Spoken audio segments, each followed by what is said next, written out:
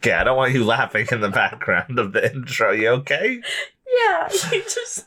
I just thought it was a funny... swerve. I thought it was funny. A funny time to start. But I was not prepared, so I got caught by the joke. I loved it. All right. But I'm a consummate professional, so I held my laughter, you know.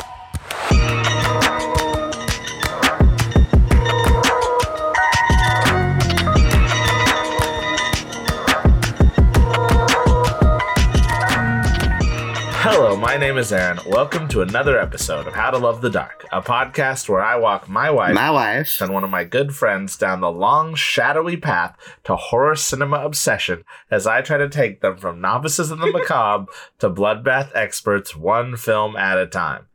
This week we watched Friday the 13th, directed by Sean S. Cunningham in 1980. But before we get into that, let me introduce my co-hosts. First up, to my left, my wonderful wife, Anna. Always to the left. Anna, how are you? To the left. Do you want us to reverse seats one of these times? Never through the magic of the internet first. Always to the left. I'm sorry. I count, Aaron. She's just right here. Okay, You're going to be accused of playing favorites. Yeah. Yeah, Aaron. Can't do that. Okay. I'll... You gotta love all your hosts equally. Okay, next week I'll go to Torin first. Mark my words. Yeah. But right now, how are you doing? A little bitey. Yeah, you bit me. Whoa. When I was putting my hand in your face You because you were put your hand in my imitating me. face. Whoa. It's that kind of podcast, everybody. And coming to us through the magic of the internet from across the city of Seattle is our friend Torin. Torin, how are you? I'm all out of faith. This is how I feel. I'm cold and I'm ashamed. Lying naked on the floor. Illusion never changed into something real. I'm wide awake and I can see the perfect sky is Torin. You're a little late. I'm already Torin. I'm doing well, Aaron. Wonderful. I appreciate that intro. Yeah. Now everyone that hears that will only ever hear my name when they hear that song. You're welcome. So we're starting a new franchise. Franchise. We got 12 movies in this one. And we'll finally be able to actually close the book on Freddy even by the end of it, because now we'll be able to watch Freddy versus Jason. Wait, is there a Freddy versus the Leprechaun? There's not a Freddy versus the Leprechaun. Shame. There was going to be, they wanted to make a Candyman versus the Leprechaun, but Tony Todd basically said, no, that'd be a stupid idea, and refused to do it. Nah, man, that's stupid. I love Tony Todd. Yeah, he was right. That would be a stupid idea, and I'm glad they didn't do it. But quick content warnings for snakes, just snakes, animal death, and this is unfortunately a real snake death on film, so it's kind of a bummer. Drowning, blood, gore, nudity, and sex. But as always, we will not catch every content sensitivity, so if you have certain triggers or sensitivities that you think might come up, what should they do, Torin? Do your dang homework. Exactly. Keeping that one right down the middle this time. For the cast of this movie, we have Adrienne King as Alice, who is our final girl.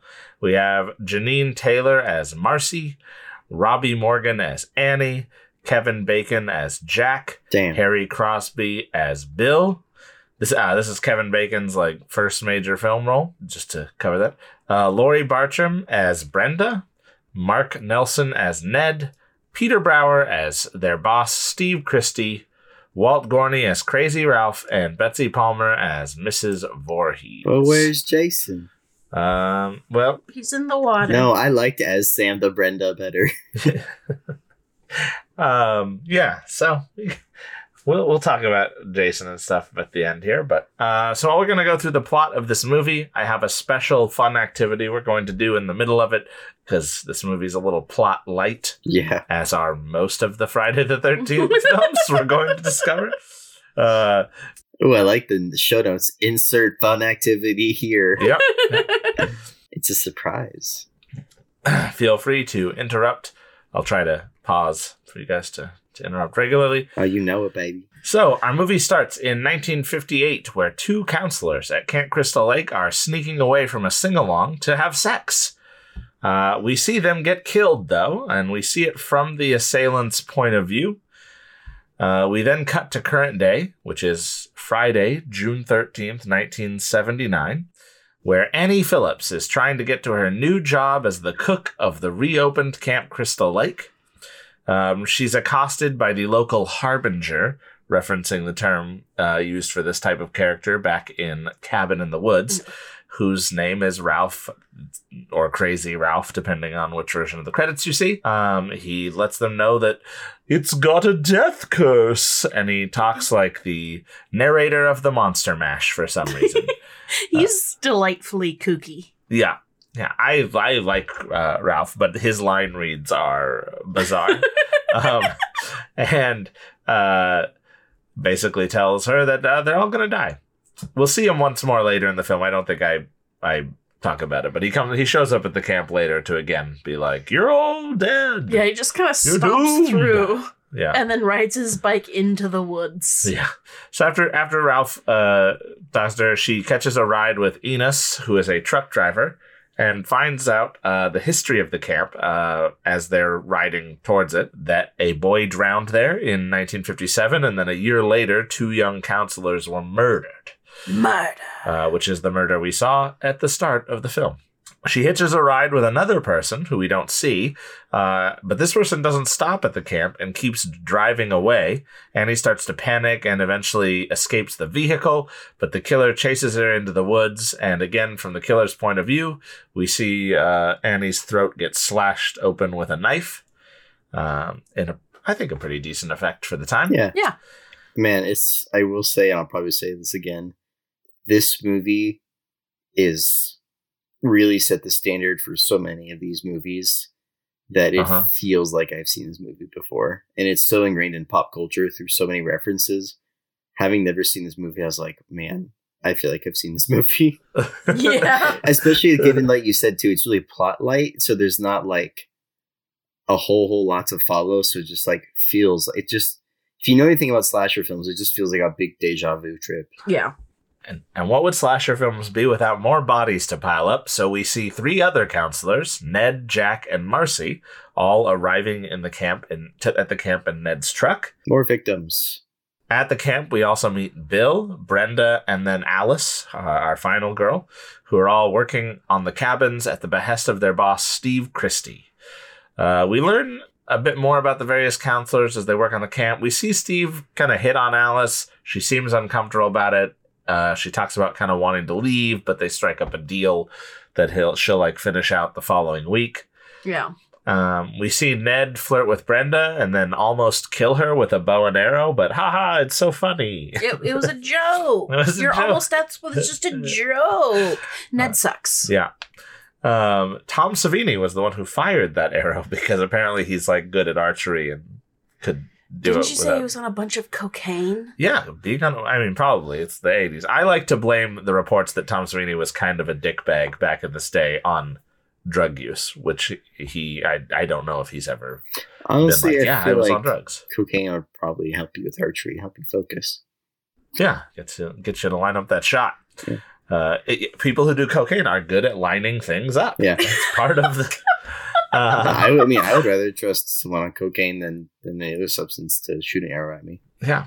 A thunderstorm approaches the camp. Steve has to leave for supplies while the other camp counselors kind of settle in for the night. But before they do that, a motorcycle cop shows up, like berates them a little bit, and then has a hard time turning around and leaving. Yeah. It's a weird scene. Victor Miller didn't put it in his original script, and it's the one part of the movie he hates, the screenwriter hates. And I agree with him. It's weird. It's dumb. I mean, this part of the movie is really just everyone is busy doing nothing. Yeah. There's some outstanding examples of people pretending to work for the camera in this movie. Like, during when you first meet Steve and Alice, she hammers a nail into a gutter, but she very clearly absolutely fails at actually doing that. So I joked as we were watching, like, there must be a production assistant off screen just holding that gutter up, because there's no way she actually nailed it up there when we saw her do it. And there's no way just one nail is holding that long a length up it by itself It's reliably. It just, everywhere, if you just watch the way people are working, you're like, that person didn't do anything. Yeah, that didn't help any problem. That was not. Alice tries to close a jar once and clearly can't close it on screen, so she just like sets it down. It's clearly still open. It's Like massively. The lid's not even pretending to be on. Okay, here, before we get to the murdering, we're gonna do, for the first time this series, and if it's funny, maybe we'll do it every time, we're gonna play Smash or Pass with our main cast.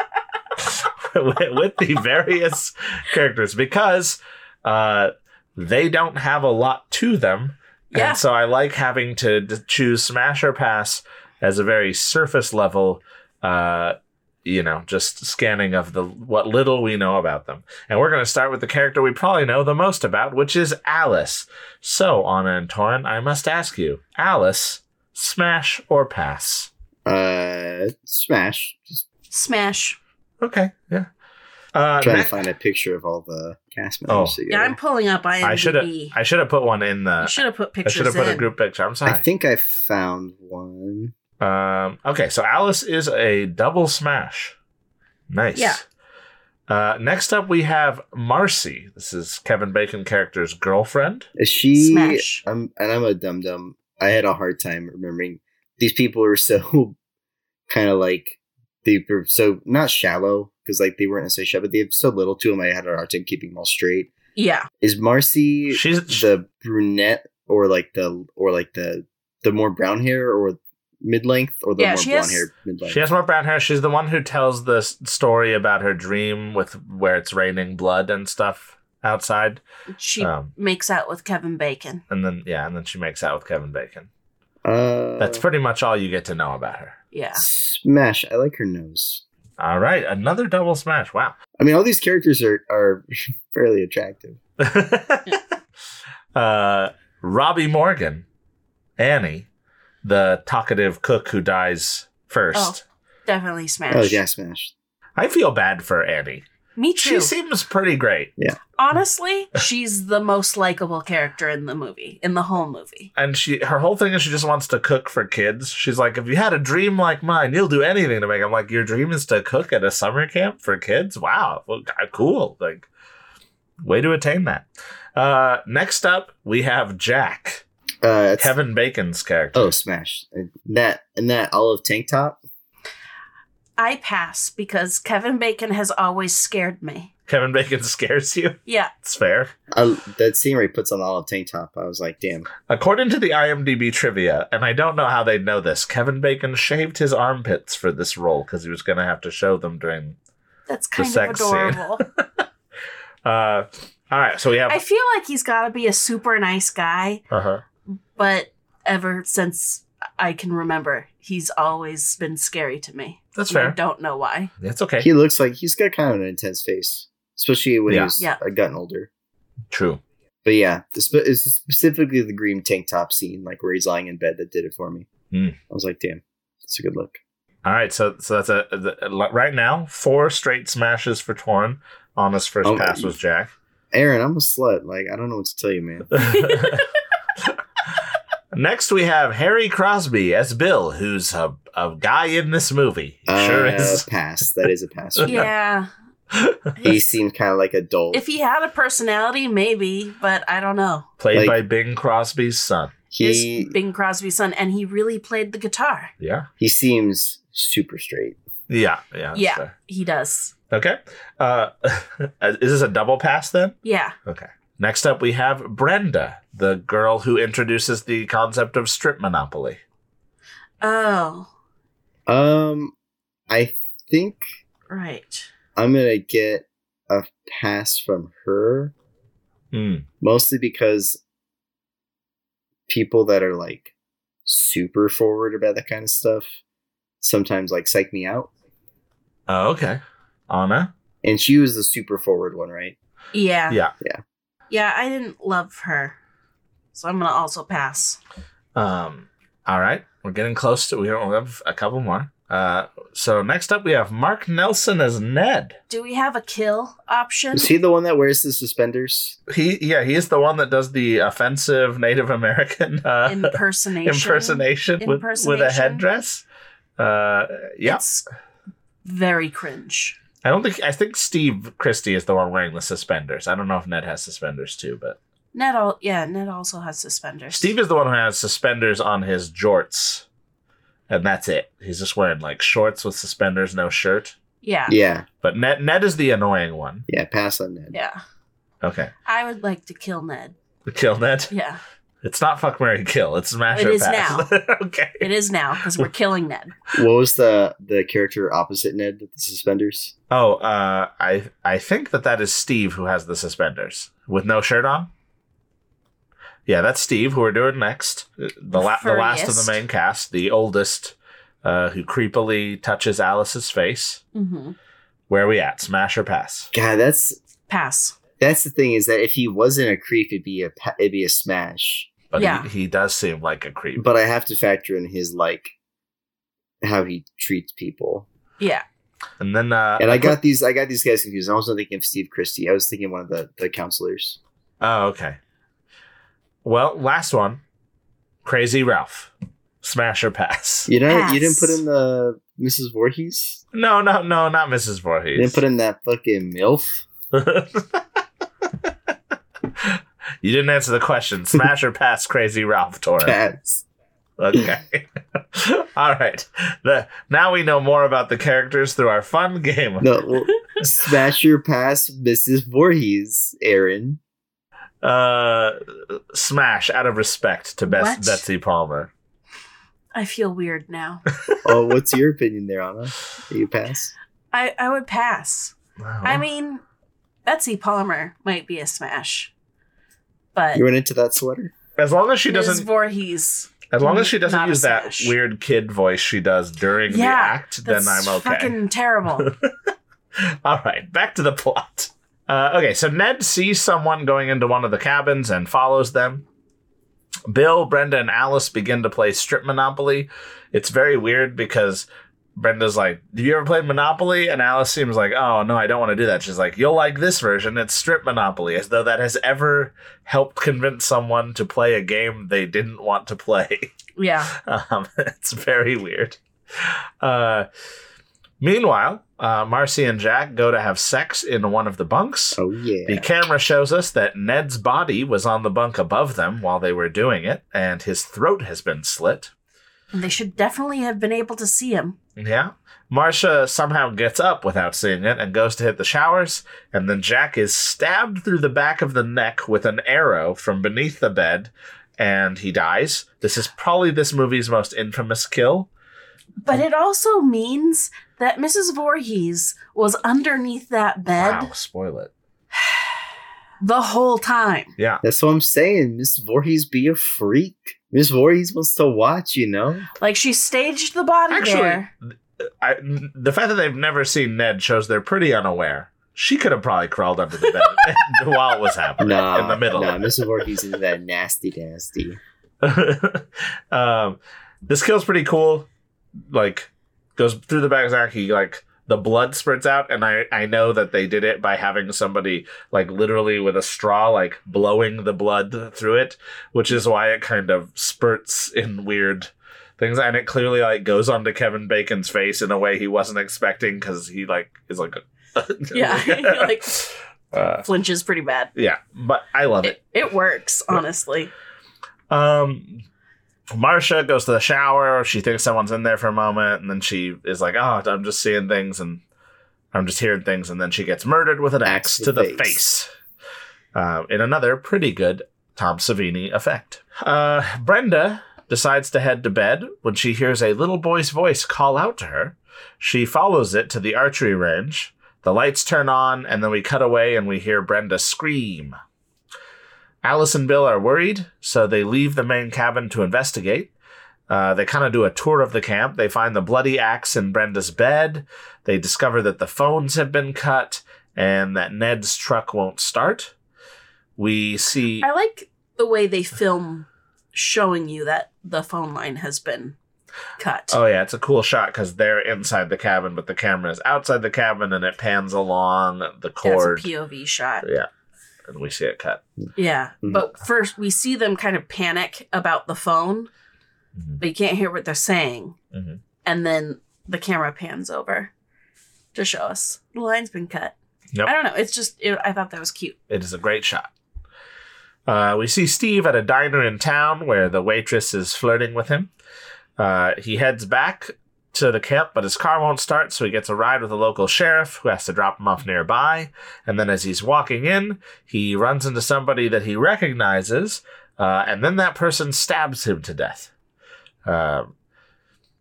A lot of the kills that are in first person are very funny because you don't see anything necessarily. You just see the camera move right into their face as they go like, oh, like they make a scared reaction that indicates they've been stabbed. Yeah. It's a very unique perspective and take on like the unidentified killer, but I think we quickly learned that it doesn't work, which is why it hasn't really been copied that much. Well, it's taken from Giallo films. Giallo films do a lot of these shots from the killer's POV where you can only like see their gloves or their weapon. Well, we've only watched one Giallo film for the show. There's a whole world of Giallo. Whole new world. Yes. All right. The power goes out at the camp. Bill goes to check the generator. Alice eventually heads out to look for him after, several moments and being unable to close a jar, and finds his body pinned to the generator room door with arrows. She screams and flees back to the main cabin, but Brenda's dead body is thrown through the window, which I would love to know how Mrs. Voorhees did that. Yeah. I like to think she rigged up a police system outside to make this work. As Alice runs out of the cabin, she sees a vehicle pull up and rushes outside thinking that Steve has returned. Instead, she is greeted by an older woman who says she's Mrs. Voorhees and that she's a friend of the Christies. It quickly becomes clear that Mrs. Voorhees isn't all there, as she tells the story about her son Jason, who drowned in 1957 because of the neglectful counselors having sex instead of supervising him.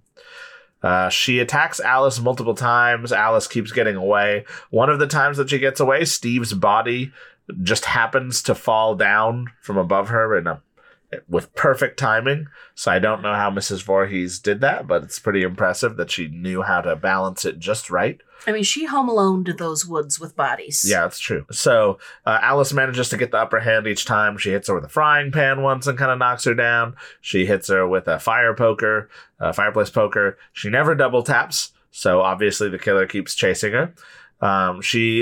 Eventually, they end up on the beach. She tries to get Alice with a machete, but Alice gets the weapon away from her and then decapitates Mrs. Voorhees with it. In a really great scene, because I love the shot of the headless body with hands that are very clearly a man's hands. They're like a hairy dude's hands in the foreground of pretending to be headless Mrs. Voorhees. Alice gets into a canoe and floats out onto the lake exhausted, but just as she is calming down, Jason's decomposing... Oh, she wakes up. What? No, not yet. Yeah. Oh, she passes out in the canoe, yes. Then she wakes back up in the middle of the lake as the cops are arriving. Yeah. And then Jason's decomposing body leaps out of the lake and drags her into the water, but just then she awakens in a hospital surrounded by police and medical staff. She asks about Jason, and the policemen say there was no sign of any boy, to which she responds, then he's still out there, as she looks into the middle distance. Yeah. We cut to the lake for a moment and see ripples on the surface of the water, and then the movie ends. Bum, bum, bum. First up, Torrin. Yeah. What are your general thoughts on this movie? I guess I was expecting more because of how big this movie is culturally. Uh-huh. Which I think I had the same issue with Nightmare on Elm Street. But even more so because, like you said, it's just like it's all very everything's just set up very like flimsily, which is not a bad thing, but it's all set up as a vehicle for like the kills and stuff, and like the being chased around camp. Yeah. And like I said earlier, I just felt like I've seen this movie before. Like between some of the kills, the generator scene, like her stacking all the furniture up against the door and like sobbing. Like, oh man, I forgot about that part. Like so much of this movie has been aped and done as a satire that I feel like in a lot of ways I've seen it. Yeah, that's fair. I quickly want to go back to that scene real quick because she closes the door and then she ties a rope to the roof and to the door in a way that it would only hold the door shut if the door opened outwards. But then she stacks a bunch of things against the door, which those things would only work if the door opens inward. Yeah. She's hedging her bets, She didn't remember which way the door opened, and then on her way in. I feel like it's totally plausible if you're that fucking distraught to just be like, I can't remember how door work. Yeah, I've been there. True. Yeah, my mind blanks pretty easily. Please don't attack me. Okay, you can continue with whatever you were saying. I just wanted to cover that scene because I thought it was so funny. Yeah, it was really also funny. Was not expecting because I went into this even though I just said I feel like I've seen this movie before. One thing I didn't know is that I didn't know that there's no Jason Voorhees. Oh, interesting. That it is his mom. I didn't know that. Which is like I guess a cool riff on like a Psycho. Yeah, I think they're referencing Psycho. The score really references Psycho, which we'll get to in a minute. But yeah, where's the hockey mask come into play? And where's like the big Torn? What if I told you the hockey mask doesn't show up until 3? What the fuck? Yeah. Wait, so the big man in the blue like automotive like jumpsuit doesn't show up to the third movie? Well, that character shows up in the second movie, but he does not get a hockey mask until the third movie. He's got a different face situation. Wait, did you see his face? In the next one. Well, I do think you do see his face, but he mainly has a different sort of mask. Yeah. In the second one, which will. So. Do you see like where's mom's face or something? No, nothing that cool. Oh, damn. It's kind of ridiculous when you see it. I'm fascinated. This franchise is now taking an immediate turn. Oh, this franchise fucking goes places. I heard it goes to space. It does go to space, and I some people think that sucks. I think it fucking rules when it goes to space. I love that movie. I'm excited to do this one. I am a Freddy fan first, followed by Jason, followed by Michael Myers as far as the big 3 slashers go. But the one thing I like about Friday the 13th is like it's very there's only one movie in the whole franchise that I think is truly like groan worthy bad. Everything else is at least pretty watchable. Anna, what did you think of this movie? I liked it. I didn't remember as much of this movie as I thought I did. I'd completely forgotten that Kevin Bacon was in this movie and just in general how we got to the end. Pretty much all I remembered was the end. It's a fun movie. It's not a mind-blowing movie. It's fun. Yeah, like I said, it goes places. This franchise does take a little bit to go full crazy, like full insane balls to the wall as it eventually does, but it'll get there pretty quick. I'm excited to watch them again. I haven't watched them in a few years at least. So yeah, I think it'll be a good time. All right. The next thing I want to talk about is, do you guys have experiences with summer camp? I went to a Boy Scout summer camp that wasn't overnight that I remember. Was it overnight? I don't think it was. No, it wasn't overnight. I went to a private school, kindergarten through 6th grade, and 5th and 6th grade we went to I want to say it was like 1 to 2 days, or like maybe it was 3 days in total, but it was like a camp for like 3 days. But I had fun. I remember that being a positive experience. It was not scary. I learned to swim accidentally. I've always been afraid of the water. So I learned I hate canoes the first year I went, and I was like, I'm never touching a canoe again. Canoes are a crazy form of transportation. I respect everybody that knows how to use them. But for me, I just like, it's too rocky. Yeah. But I learned how to ride a horse, and I'm good at riding horses. So that was my camp experience. Anna, how about you? Kind of similarly, never went to summer camp or anything like that. Did do one Girl Scout weekend trip. Okay. All I remember about is that just literally everything that could in our cabin broke. Nice. And there was a snake. Which was not killed with a machete. No. I'm terrified of summer camp. I don't know if that's because I watched this movie when I was like 8 years old. And it scared me about summer camp, or if I was scared about summer camp and this movie resonated with me afterwards. I don't really remember the order of operations there. Nope. The only time I've gone to a summer camp was a Wizards of the Coast Dungeons and Dragons summer camp when I was like 13. Aww. And it was at the Wizards, the little arcade restaurant thing they used to have. And it was awesome, but it wasn't really like this because we just stayed in like bunk beds in the Wizards compound. And that was pretty fun. Yeah, so I was just curious if anyone found camp scary, because I find camp scary. Camp makes you think of spaghetti and butterscotch pie and riding horses and singing church songs around a fire. Which we do see that in this movie. Makes me think of spiders. Spiders. There's just spiders everywhere. My horse's name was Shadrach. Nice.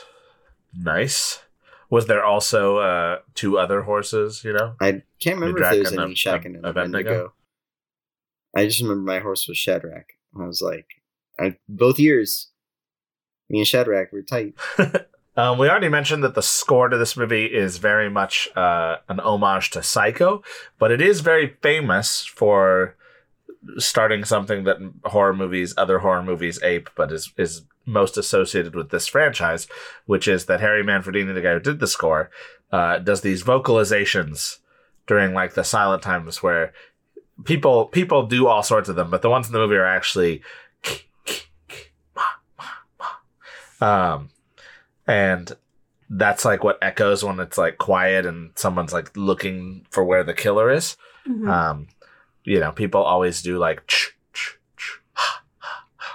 yeah. Ki ma is the actual phonetics of the thing. I don't know if we've covered a movie that Tom Savini did the makeup for before, but he's largely kind of the godfather of horror, you know, gore makeup and stuff. Yeah. He did Dawn of the Dead before he did this.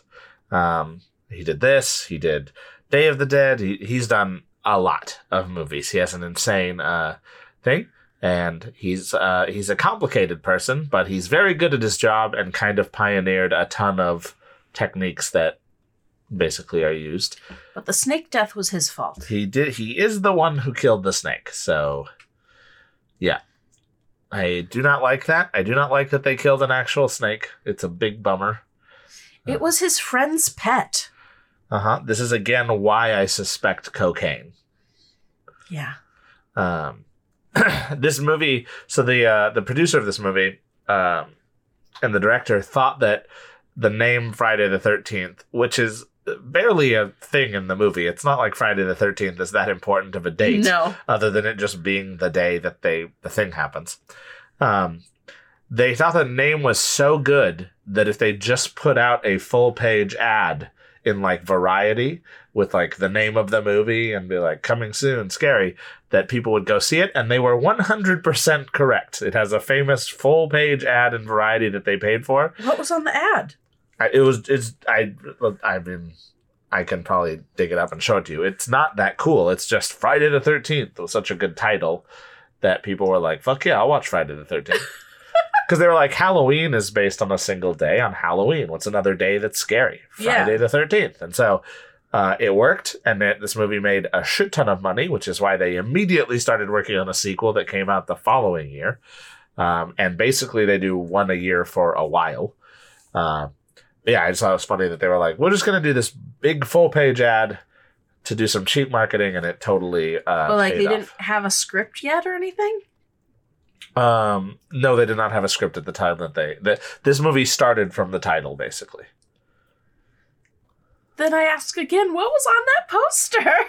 Like, I don't know, maybe like the woods graphic with the flashlight showing through it that's on the movie cover. Oh, okay. But I could see it just being the big white, like paint letters Friday the 13th too, on like a black background. Yeah. Adrienne King got a stalker as a result of this movie that became a big problem for her life. She wanted a very short part in the second one if she was going to be brought back, because she did not have a great time on this, or a great memory of this film because of that. Don't stalk people. That's weird. Don't stop believing. Yeah. There's a ton of random facts you can look up about this movie. The two Jeeps in this movie, Steve's Jeep and Mrs. Voorhees' Jeep, are actually the same Jeep. Just one Mrs. Voorhees has the top up, and Steve normally did not. You Excellent. can see the weights of all the bowel movements every actor had. Directors Yeah, really they weighed into that. all of They them. weighed all of them. But yeah, this movie was in a Friday the 13th was having a big rights dispute between Victor Miller, the writer, and Sean Cunningham, the director, until very recently. I don't remember which way it shook out, but that's why there hasn't been a new movie for a long time. That was recently solved, and now there's A24 is doing a TV show called like Camp Crystal Lake that I don't know anything else about it, but it's a weird choice for A24, but I'm curious how they do. Yeah. But yeah, that's the first Friday the 13th. Does anyone else have anything they want to add? Nope. I feel like that covers it for me. Yeah. All right, well then it is time to get to the science. And the first bit of science we're going to do is the patented scarometer.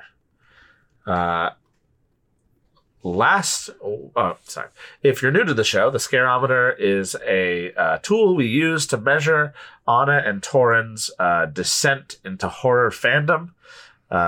At 0%, they would like to leave the show. At 100%, I think we decided now they're going to prestige, like this is Call of Duty, and they've hit max level, and start over again with a star next to their percentage or something. We'll see. As of right now, Torin, you were at 87%. Yes. Where are you after Friday the 13th? I don't know if this movie bumped me up like 4%. It was fine. I wasn't like obsessed with it. I can see why it's important, but yeah. Okay. Very succinct, very quick. Anna, you were at 90%. Much like Friday the 13th. Where are you was. going to? I actually thought about this ahead of time. I'm going up 3%. It's super watchable. Uh-huh. Nothing amazing. And it is very watchable. It's super- the Bill of horror movies. Bill is a guy. Okay, cool. 91%, 93%. We're getting so close. We do another couple bits of science here, and the first one of those is that we rank every movie that we watch and keep an ongoing list, which you can find on Letterboxd. If you search for the podcast name, or also we have links to it in various places. Our number one movie is Get Out by Jordan Peele. And our number 56 movie, the bottom, is Hellraiser Revelations. But I think it is only right that we start this movie by comparing it to A Nightmare on Elm Street, the original. I think this is better than that. You think it is better than that? Yes. Torin? I think I like the premise of A Nightmare on Elm Street more. Nightmare on Elm Street is more fun. I would 100% agree. I think that A Nightmare on Elm Street at least like swings for the fences with the idea.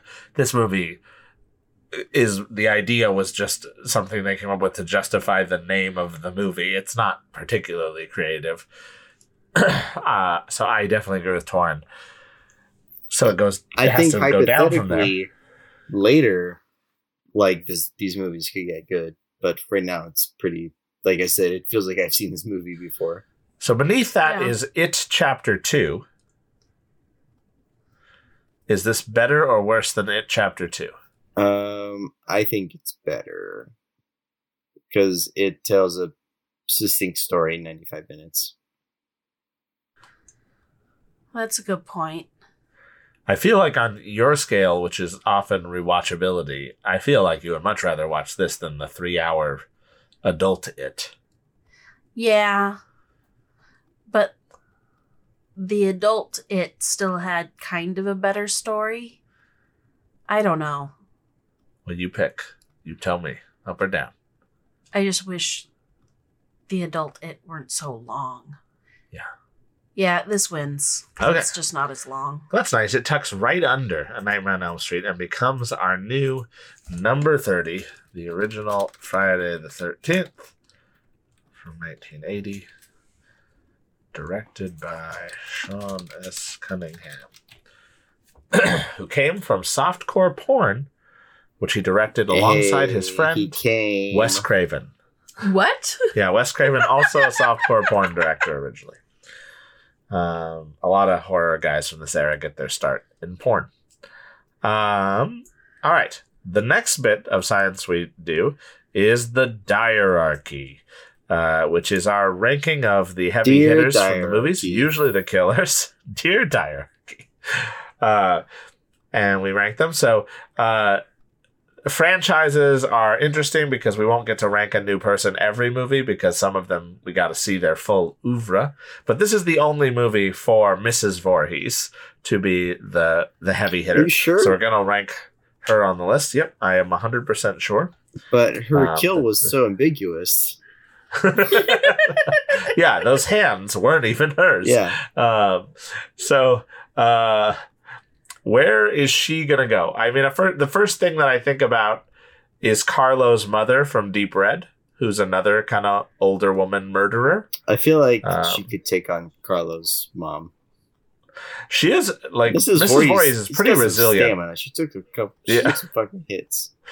And she can also throw a full adult woman through a window, like a dead weight human body, just right through a window. So she's very strong. All right. She hauls bodies all kinds of places. She's probably squat, 200 easy. So does that mean she can take on Luke, the child murderer from Better Watch Out?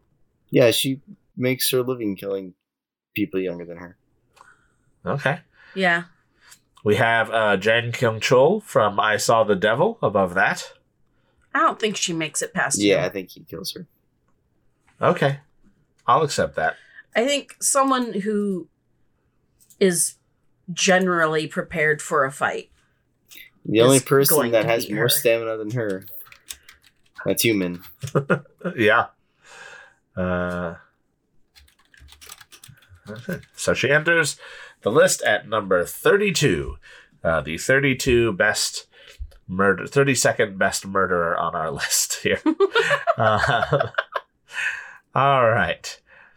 That being said, that is pretty much the show. So next week, obviously, we're going to watch Friday the 13th Part 2, which was released in 1981 and was directed by Steve Miner, who directs a lot of horror stuff. And I'm curious to see what you all think of that one. It is very similar in how most of the movie unfolds. So it might feel like deja vu while you're watching it. Content warnings for gore, blood, sex, and nudity, though the producers did ask for there to be less blood and gore, so that it's less bloody than this one. I didn't feel like this one was that bloody. It wasn't particularly bloody. I didn't either, but 1980 was a different time. And we watched the unrated cut, too, so We did. we watched the bloodier version. Yeah, if you'd like to tell us what movies you think we should cover, you can do that over on Twitter, where we are at How2 Love the Dark, and we are also on Instagram at How to Love the Dark, but no numbers, all letters on that one. Yeah. I am on Twitter as well at NPC Aaron, and I am also on Letterboxd as at Guns, Gods, Ghosts, where I do movie reviews, and you will find a link to our Letterboxd list, as I said, in the show notes for the episode. So, Anna, where can people find you? You can find me on Twitter at Celophobia and Letterboxd as Anna Rampage. That's Anna with one N _ Rampage. Nice. And Torin? Yeah. Where can the fine folks find you? You can find me on Instagram at BracyTK. That's it. And we want to give a special thanks to Dion Dusk for our intro-outro music, and our friend Susie, who goes by SUZI_draws on Instagram. She did our podcast logo that we love so much. Support their art. Mm-hmm. We appreciate any 5-star reviews or thumbs up or whatever your podcast catcher lets you do to help us break through the algorithm, because the algorithm hates horror content, and we got to get through that noise. But really the most important thing you can do to help us out is, if you love the show, tell a friend. Get somebody else to listen to this thing. If they like horror or movies or... Write to someone in prison and tell them to listen to our podcast. Exactly. Yeah. Let's make this the number one podcast for prisoners in America. And then use that leverage to abolish the prison system. Hell yeah, comrade. There we go. All right. We'll go out on that note. That's a fun note. Thank you for listening, and we hope you tune in next time to another episode of How to Love the Dark. Good night, fuckaroos.